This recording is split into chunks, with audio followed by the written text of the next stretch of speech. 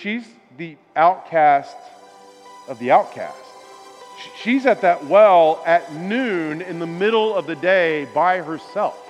She risked her own safety. She risked heat stroke just to get water because more than likely the rest of the people in the village had kind of said, to hell with it. I want nothing to do with you. You go do that by yourself. And yet upon experiencing the radical grace of God through Jesus, the woman said, you might have said to hell with me, but I don't want you to go to hell. You're listening to the weekly sermon podcast for Bethany Lutheran Church in Long Beach, California. So before we dive into John chapter 4 this morning, I have a confession to make. I'm not a big fan of practical sermons.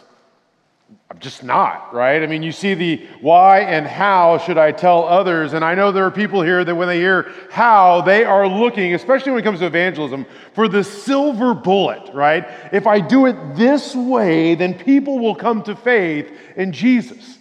If you know anything about evangelism, there's a ton of different methods and curriculums and ways to do it. And really, honestly, I've tried a lot of them. And I've learned that many of them depend on the person, depends on the conversation, depends on the context. And so if you use the wrong one, it could go horribly wrong, right?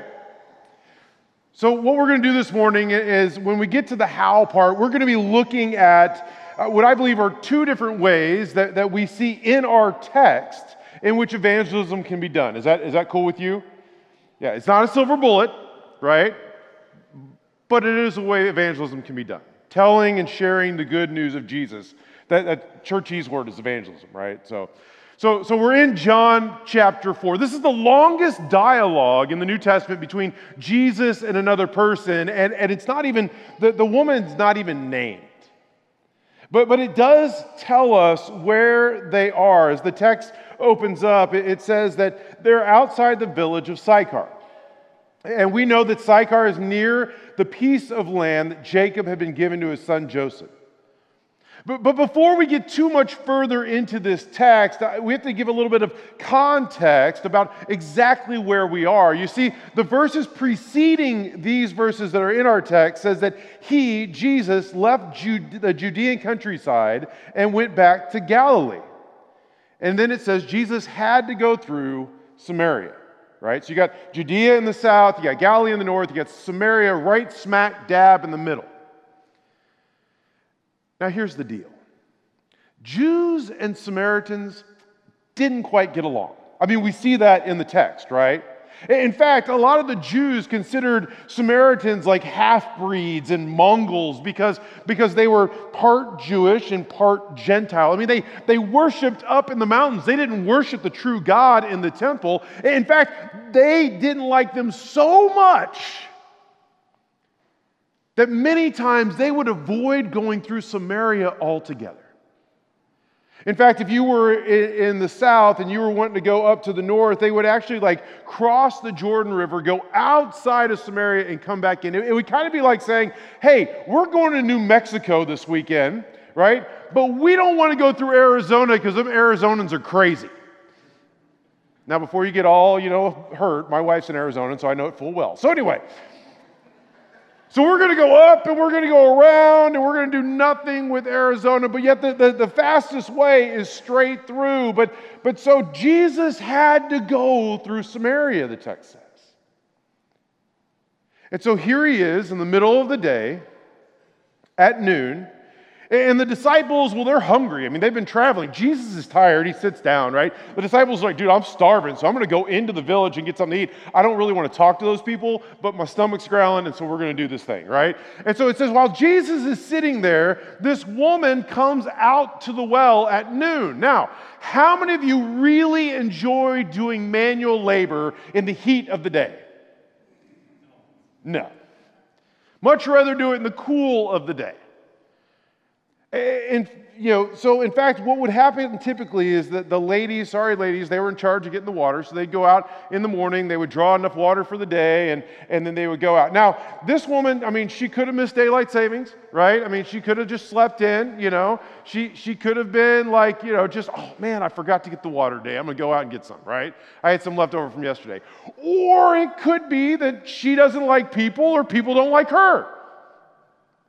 Of course, we find out from our text this morning that she's got a little bit of a past, right? A little bit of a reputation maybe. 5 husbands, the one that she's with now, not quite her husband. Not somebody that others, even though these are, half-breed Samaritans, probably wanted to hang out with. And more than likely, that's why she's there at noon. Because people in the village had just written her off. Now, we also have to know that during this time, you had the written law, and then you had the oral law, right? The written law is what we find in Genesis, Exodus, Leviticus, Numbers, Deuteronomy, the Pentateuch, right? That's the 10 Commandments. And then the oral law was kind of passed down, and it was basically man's way of filling in the blanks. Well, according to the oral law, it was extremely taboo for a man to be having a conversation with a woman that is not a relative. That's a big no-no. So you have this Samaritan woman who's an outcast of the outcast coming out to the well, and Jesus engaging in conversation with her, right? But not just that. Just wait, folks, we're not done yet. Jesus says, I want some water. The woman says, you have what to draw with? Nothing. Thank you. Yeah, see, it wasn't rhetorical. Nothing to draw with. So, let's say Jesus was going to drink some water. What's he going to have to drink out of? Either his hands, right? Or he's going to have to drink out of what she's using. How many of you enjoy drinking out of strangers' cups? And not just that, but to not only associate with this person might make Jesus unclean, but surely touching her stuff and drinking out of her water bottle would make him unclean, because she, again, is the outcast of the outcast. But yet he decides to break all type of cultural and societal norms to have a conversation with this lady, with this woman. Why? Why did he waste his time talking with this sinner? Why did he waste his time talking with this outcast? With this person who's just a horrible past and reputation? Why would Jesus even waste his time on her? Because that's why he came. In fact, in another part of our gospel, Jesus actually says, I've come to call sinners to change the way they think and act, not to call people who think they have God's approval. As Paul says in our Romans text this morning, Christ died for us while we were still sinners. This demonstrates God's love for us. You see, Christ came for sinners. He came for outcasts. He came for broken. He came for people that think that they lost they lost life's lottery, right? He came for people that don't feel they have any value. He came for you and for me. Because like it or not, if we're being honest, we fall into one or more of those categories. You see, in our reality, our brokenness may not look like the woman's brokenness that was in Scripture. But we still are broken. We still are sinful. We still are in need of the living water that Christ is offering this woman. And that's why Christ came. He came to heal wounds, to make whole, to give value. He came so that through his life, death, and resurrection, we might be restored in our relationship with God and in our relationship with others. That we might be forgiven and given new life in a certain eternal certitude. Did this woman at the well need to hear that her sins were forgiven? Did she need to hear that she had value? Did she need to hear and experience the radical love of God, the love that makes her whole? Yes, absolutely. Do you? Do you need to hear that? Do you need to experience it? I know I do. But how about the people where we live, learn, labor, laugh, and even worship? The people that we meet when we're walking down the street, the people that we meet each day. You know, the people in your neighborhood. Showing my age, aren't I, huh? Every person struggles with brokenness. Every person struggles with sin, and every person needs to hear and experience the good news of forgiveness, new life, and salvation that comes through faith in Jesus Christ. All of us, amen? Oh, but we're not done yet. That's the why he came. That's the why he shared. That's the why she went back. But how?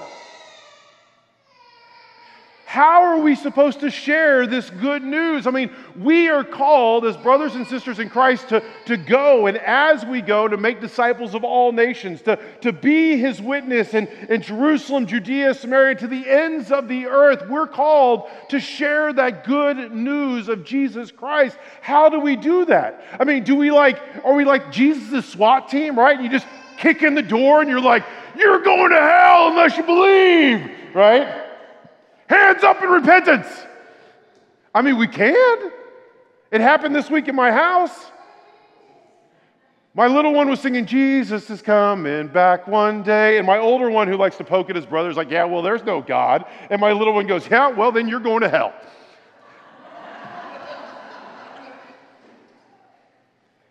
Did it work? I've done that to people. And let me tell you, it doesn't work. Maybe we should get a speaker and go stand on the corner and preach to everybody who's driving by or make some signs and tell people that they need to believe in Jesus. Now, those are ways to do evangelism. They are. In fact, Isaiah 55 says, my word which comes from my mouth is like rain and snow. It will not come back to me without results. It will accomplish whatever I want and achieve whatever I send it to do. And Paul says in Romans 10, faith comes from hearing the message, and the message is heard of what Christ spoke. You got to remember, as Lutheran Christians, we confess in the third article that we cannot, by our own reason or understanding, come to Jesus. But it's the Holy Spirit who draws us by the gospel. It kind of gets us off the hook, right? We're to proclaim the gospel message, and the Holy Spirit does the work. So we could stand on the street corner with a sign. We could stand on the street corner with a speaker. But are those the most effective ways to share the good news of Jesus? Probably not. Probably not.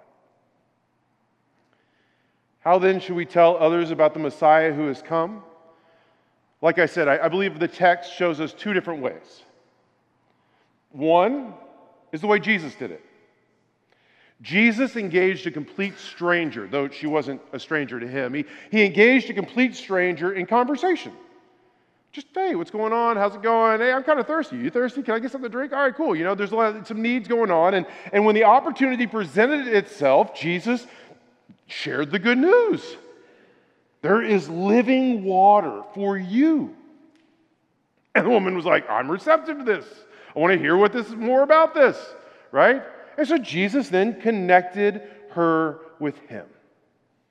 He met this stranger, had a conversation, an opportunity opened up to present the gospel. Jesus shared the gospel, which is himself, right? And the woman then wanted to know more, and she came to faith at that time. Now, is striking up a conversation with a complete stranger, having a conversation with them, connecting them to Jesus' work in our life when maybe the opportunity presents itself, and ultimately connecting them to Jesus, a way to do evangelism? Absolutely it is. It's actually one of my favorite ways to do evangelism. I love talking to complete strangers, more so than people I know. And it's amazing how often Jesus comes up in the conversation, or at least an opportunity to talk about Jesus comes up in the conversation. But I do have to be honest with myself that I can't expect everyone to be as crazy and, lunatic as I am and talking to like random people. Nice shoes, right?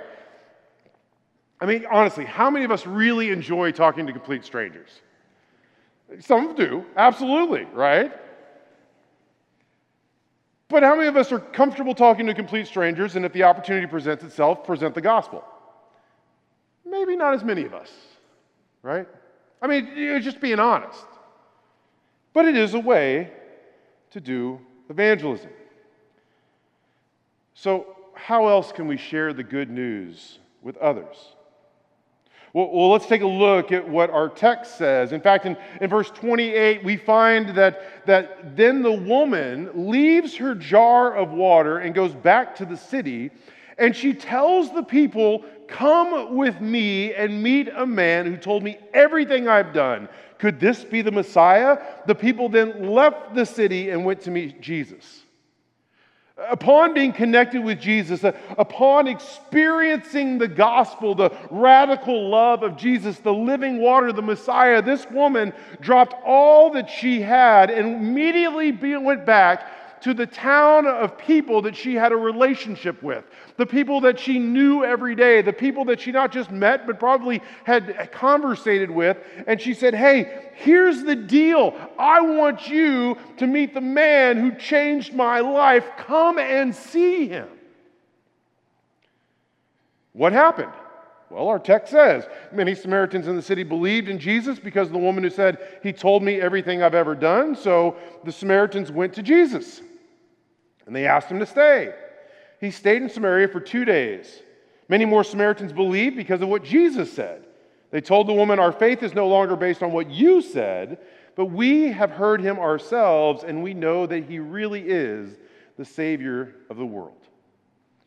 Some people believe just by the woman saying, "This is what Jesus did in my life. This is the difference he made. This is the transformation that happened." And some people were like, "Oh, that's kind of cool. Well, who is this Jesus guy?" And she's like, "Come and see." And then many more believed when they sat and they spent time with Jesus. The woman went to the people she knew, the people in her life, and simply invited them to come to the one who changed her forever. She didn't sit at the well and just hoard her gift and be like, "Ha ha, this is awesome. I'm just going to stay here." No, she went back to town. But you know what the craziest part of this story, and there's a lot of crazy in this story. Jesus breaking societal norms and everything else. But the craziest part in this story, at least for me, is that she immediately went back to the town to share about what Jesus did in her life. Yet, though she had a relationship with him, do you think it was a good relationship? You remember, she's the outcast of the outcast. She's at that well at noon in the middle of the day by herself. She risked her own safety. She risked heat stroke just to get water because more than likely the rest of the people in the village had kind of said, "To hell with you. I want nothing to do with you. You go do that by yourself." And yet, upon experiencing the radical grace of God through Jesus, the woman said, "You might have said to hell with me, but I don't want you to go to hell." And she rushed back to the village that she had been an outcast from, so much so she had to go to the well at noon and said, "I want you to come and meet the one who changed my life."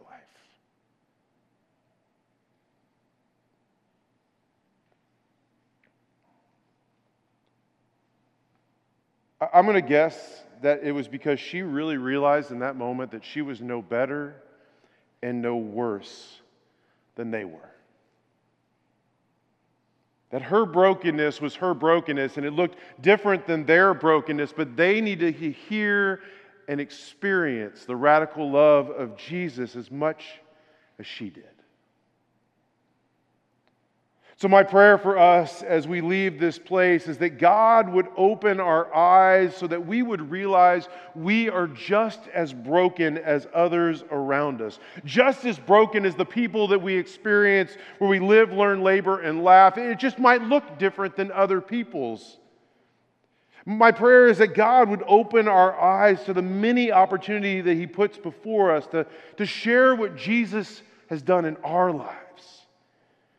And embolden us not just to share that with them, but to invite people to come and to see. And through that invitation, the Holy Spirit would work and the fruit of faith would be born, and many would come to know the grace and the mercy, the forgiveness, the new life, and the eternal certainty that has been freely given to all people through faith in Jesus. My prayer is that we wouldn't be a church that would just sit on Sunday and hear the good news and then hoard the grace, but rather we would drop everything and run to the people that we know, sometimes the people that we don't even like, and share with them the grace that we've experienced. And that God would get the glory in all of it, and that through that, we would learn more and more how much we are loved through faith in Christ Jesus.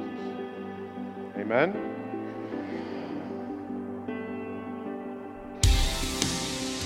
Thank you for listening today. A video archive of our online worship services, including today's message, can be found on our YouTube channel and at www.bethanylutheran.org. Links for both of these are in the show notes. If you would like to support this podcast or the ministry of Bethany Lutheran Church in Long Beach, California, you can text the word GIVE to 562-210-0463. That's GIVE, G-I-V-E, to 562-210-0463. We pray that you have a wonderful and blessed week.